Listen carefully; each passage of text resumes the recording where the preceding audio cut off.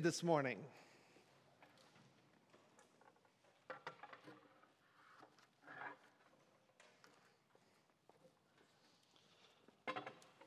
We have been going for the past couple of weeks through a series on the book of Proverbs, where we've been holding up the wisdom of the world to the wisdom of God and seeing how they line up. We've been talking about different things. We've sort of been flipping some things on its head to realize that the kingdom of heaven doesn't exactly function like the kingdom of the world. So with all of this in mind, let's read Proverbs chapter 19, verse 1. I'm reading this morning from the English Standard Version. It's also going to be on the screen over here. Better is a poor person who walks in his integrity than one who is crooked in speech and is a fool. This is the word of the Lord. Thanks be to God. Just recently, I have taken back up going to the gym. And like some things I do in my life, this happened with very little forethought. I was laying in bed one night, hopped on my phone onto the Planet Fitness website, got a gym membership from the comfort of my home, set my alarm for the next morning. I got ready for bed. I looked over at Sarah. I said, "Hey, I'm going to the gym in the morning." She sort of laughed like, "Yeah, sure you are." But I did. I really did. I've been going for the last 3 weeks, and by some miracle, the strength of God within me, I'll continue to follow through with this healthy lifestyle. But since I've been going, I've been doing a lot of running. And running is not something that I've done a lot of, and so I've learned a little bit about running. And the most important thing I've learned about running is that running, my friends, is not fun. It's really not my favorite thing. If it's your favorite thing, more power to you. Maybe the rest of us can start a support group, and we'll keep running, and that'll be great. But it's not. I digress, though. There's this guy named John Mark Comer. Okay, John Mark Comer is a pastor and he's an author. He lives in Portland, Oregon. And he talks about wanting to become a runner. And he says every morning he'll get up and he'll make his cup of coffee. He'll grab his Bible. He'll go sit out on his front porch. And across the street from him, there is a group of runners filing out of his neighbor's house. And these people are legit runners. They've got the gear, the newest Apple Watch, I'm sure. They've got the bodies. They have the drive to get up every morning and go running. And John Mark Comer kind of laments a little bit. He wants to be able to run a 6-minute mile without breaking a sweat. He wants the energy and vitality and health that comes along with that kind of lifestyle. And yet, every day, he wakes up, he sits on his porch, and he watches as these runners go out for their run. This morning, I want to talk about how we as believers can go from sitting on our proverbial porches to walking in our faith. How we can take the things that we believe and transfer them into real-world action. And we're going to look at this idea through the lens of one particular word from our proverb this morning, and that is the word integrity. Integrity. Better is a poor person who walks in his integrity than one who is crooked in speech and is a fool. Integrity is living your life in such a way that your beliefs and your actions line up. Where what we hold so deeply to be true comes out in the way that we live our life. To simplify it a little bit, it's making our outside match our inside, right? It's maintaining the course even when we don't have anything to gain from it. But how do we live a life of integrity, though? I think this proverb can help us think through this a little bit, right? It gives us a comparison between two different people. The person who walks in integrity and the person who uses crooked speech and is a fool. And I think we can use this proverb to look at the actions that brought these two people to where they are. I should point out that living the life of integrity begins by leaning on the power of the Holy Spirit and obeying our Lord. Only then, when we lean on the power of the Holy Spirit, can we recognize when we are falling into the trap of becoming the fool. Only then can we take action and check our desires and take responsibility for what we have done, only when we lean on the power of the Holy Spirit.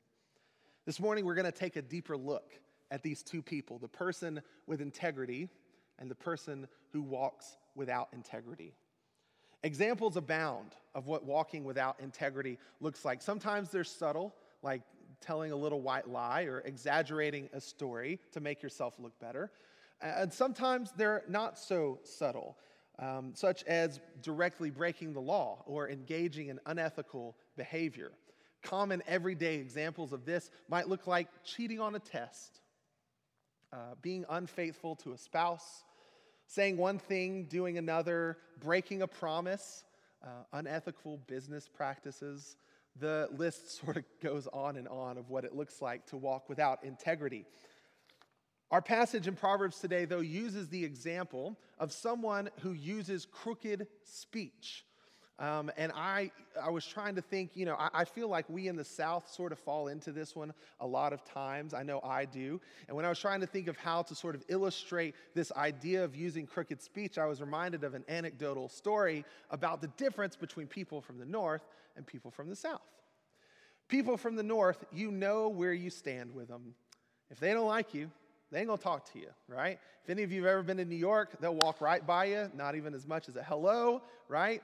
You know where you stand with them. Whereas people from the South, someone from the South could hate your guts, and they will still serve you a slice of pie with a smile, right? And this is a silly story, but it's an example of how easy it is to be crooked in our speech, to say one thing and think another, to let someone believe that you like them to their face, and actually you have other opinions behind closed doors. I know that this is a trap that I myself fall into and have to be guarded against. Now, it's also easy to be crooked in other areas of our life. Maybe you find yourself in some hard times and you're having to scrape together all of your resources just to make ends meet. It's in those times that it's really easy to fudge the numbers a little bit. The financial stress, the temptation is enormous to toss out our integrity and to cheat in order to make those ends meet. Hard times may mean that we exaggerate the truth a little bit. Maybe it means that we inflate or deflate the value of something. Maybe it means that once tax season rolls around, we put that deduction on there that we actually know is not a true statement.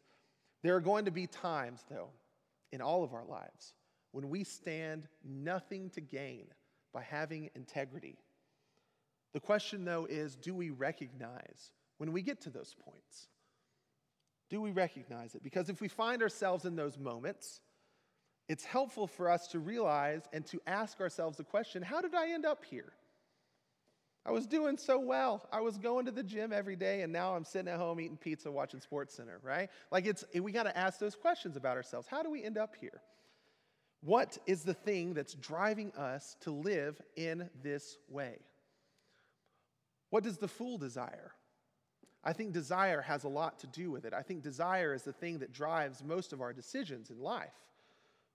I think most of us would probably agree that the fool has selfish desires. They are motivated by immediate gratification. They want their reward right now. I actually got the chance to preach on this last time I was up here in the pulpit in March from a passage in Matthew when Jesus is doing his Sermon on the Mount.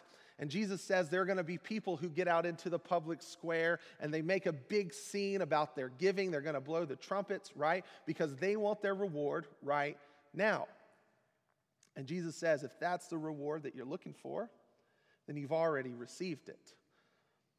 Unfortunately, for people who have selfish desires, when they use crooked words to meet those crooked ends, they become a fool. In Proverbs, the fool is often portrayed in contrast with the person who is wise. According to the Bible, the fool hates knowledge. They do not delight in understanding, and it is their sport to do mischief. The term fool, used in Scripture with respect to moral and spiritual deficiencies. The fool is not one who does not think or reason, but rather the fool is one who thinks and reasons wrongly.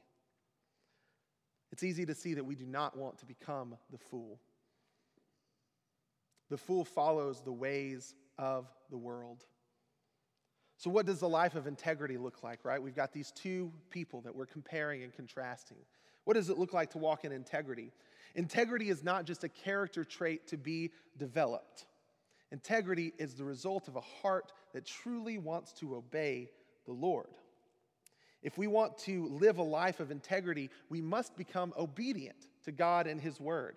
And obedience requires action. The rubber is going to meet the road eventually. And all of us are going to have to show that we have integrity. The thing about integrity, though, is that it's not just a tool that we pull out, right? It's not something we use to prove that we are righteous. Integrity is not. Integrity is a way of life. In the Old Testament, whenever you see the word integrity, or not all the time, but for the most part, you'll find it paired with this word walk. Proverbs 20 verse 7 says, "The righteous who walks in his integrity, blessed are his children after him." Psalm 26:11 says, "But as for me, I shall walk in my integrity. Redeem me and be gracious to me." Psalm 26:1, "Vindicate me, O Lord, for I have walked in my integrity." This is a common expression, and it expresses a habitual manner of life. It's not just something we dabble in. Walking in integrity is not just something we dabble in. It's not just a practice. It's a way of life. Walking takes effort. It takes us putting our faith into action. Now, I'm going to say something that might sound a little controversial, but we as Protestants, I think in our effort to reform a works-based gospel, so, right, the Protestant Reformation was when this group of people got together and said, we don't think that you can earn your way to heaven. So they reformed the gospel to be one of faith alone, right? I think in our Protestant efforts to reform that works-based gospel, maybe we sometimes have the tendency to throw the baby out with the bathwater and do nothing instead. Walking in integrity, though, and obedience necessarily indicates some kind of effort. Effort of all kinds is a biblical response to what God has done for us. In the book of James, he says to resist the devil. Resistance takes effort. Paul, in another place in the Bible, says that we should flee from immorality. When I say flee, do you get the mental image of someone with their hands in their pockets sitting on their porch? No, it's a full embodied thing, right? You are running with all of your might away from immorality. When I say flee, it does not invoke in us passive thoughts. The truth is that the Bible is full of language that implies some sort of action, some sort of response from all of us. Now, this action is, of course, fueled and strengthened by the Holy Spirit. But more on that in just a moment.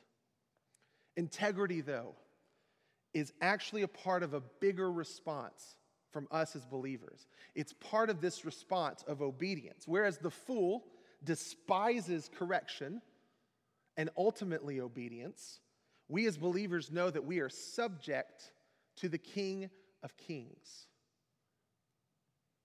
I have a friend who likes to say that we as believers need to believe to the point of obedience. We need to believe to the point of obedience. And he says this because he knows that it's easy to agree with something in your head. It's easy to have the right thoughts. This is sometimes referred to as mental assent. I agree with these thoughts. He also knows that it's easy for us to say what we believe, right? It's easy to tell somebody what I believe. We do this in the traditional service every week, and sometimes here in contemporary, do the affirmation of faith. It's easy to say what we believe. It's much harder to let those beliefs take root in your life and live them out. Believe to the point of obedience. When we do that, when we embody those faith statements in the real world, when we begin to walk in integrity, when we believe in such a way that it affects the way that we live. That is when we are truly obeying the Lord. The New Testament has something to say about walking in integrity, but instead of using the word integrity, usually when you find the word walk, it's talking about walking in the Spirit. Walking in the Spirit. And this indicates living a life in which we are dependent on the Holy Spirit to live out our faith. In Galatians chapter 5, Michael's going to put this on the screen for me. It says this, "But I say, walk in the Spirit, and you will not gratify the desires of the flesh. For the desires of the flesh are against the Spirit, and the desires of the Spirit are against the flesh. For these are opposed to each other, to keep you from doing the things that you want to do." So once again, the Bible is offering us some kind of comparison, right? The person who is walking in the Spirit and obeying God, and the person who is walking in the flesh, following the ways of the world. We are brought from death to life when we are saved. We have this salvation moment, and we are given a hope. We are given a future. And also, the Holy Spirit takes up residence within us for the purpose of ministering to our spiritual needs. Writing about the salvation moment, this one commentator has this to say: "The will of the saved person has been liberated from enslavement to sin, which it was experiencing before salvation. And the will is free now to choose the right and refuse the wrong. Before we can even begin to live a life of integrity, we must submit ourselves to the Holy Spirit's work in our life. If we want to choose the right and refuse the wrong, we can only recognize those parts of ourselves that are veering off the path once we have subjected ourselves to the Holy Spirit." Kenneth West, in his commentary on the book of Galatians, this passage that we just read, has this to say about walking in the Spirit. "There must be a cooperation from the saint with the Holy Spirit in his work of sanctifying one's life. The Holy Spirit is not a perpetual motion machine which operates automatically in the life of the believer.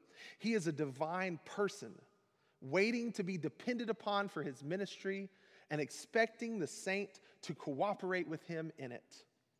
Thus, the choice lies with the believer as to whether it is going to yield to the Holy Spirit or obey the evil nature." Friends, are we ready to choose the right and refuse the wrong? Are we ready to subject ourselves to the Holy Spirit, to live a life of integrity? What if the outcome is us being poor? What if the outcome is you losing some friends that you've had for a long time? What if the outcome is losing your reputation? Better is the poor person who walks in his integrity than one who is crooked in speech and is a fool. You know, we might one day find ourselves in that scenario where making the choice of integrity leads to us becoming poor in some way. Maybe even being deceptive and dishonest and using crooked speech to achieve crooked ends would actually lead to us being wealthy. If you take a look at Proverbs 19, the rest of it, the life of a poor person is not painted to be something that anybody would want. The poor person's family in Proverbs 19 doesn't want anything to do with them. They have no friends. And yet, Proverbs 19:1 says it is still better to be poor with your integrity than to be a person who uses crooked words and is a fool. To be honest, it's hard to choose integrity. Even as I've been working on this sermon, I've thought about choosing integrity in my own life and the places where I fall short every single week. It's not easy. And that's why we have to understand that we can't do it on our own. I can't make the choice every day to choose integrity. I have to lean on the power of the Holy Spirit. I have to develop rhythms in my life that help me to lean on the power of the Holy Spirit and ultimately take some responsibility for when I choose wrong. Can we do that? Imagine what the world would look like if we all lived out the faith that we profess. Imagine what the world would look like. In the New Testament, Paul compares the life of a believer to running a race. Are we willing to get off of our proverbial porches and run that race? This week, I challenge everyone in this room, including myself, to live in such a way that people know what we believe in. I pray that we all strive to live and believe to the point of obedience. Will you pray with me this morning? Lord, thank you so much for this day that you have created and that you have given to us. Father, for the opportunity that we have to come into your house, to worship. Father, to think about the ways in which we have maybe veered off the path of obedience and become more like the fool than we have a saint. Help us to depend on the Holy Spirit. Help us not to depend on our own strength, but help us to respond. Help us to choose the right, refuse the wrong, and believe to the point of obedience. It's in your Son's name that we pray. Amen.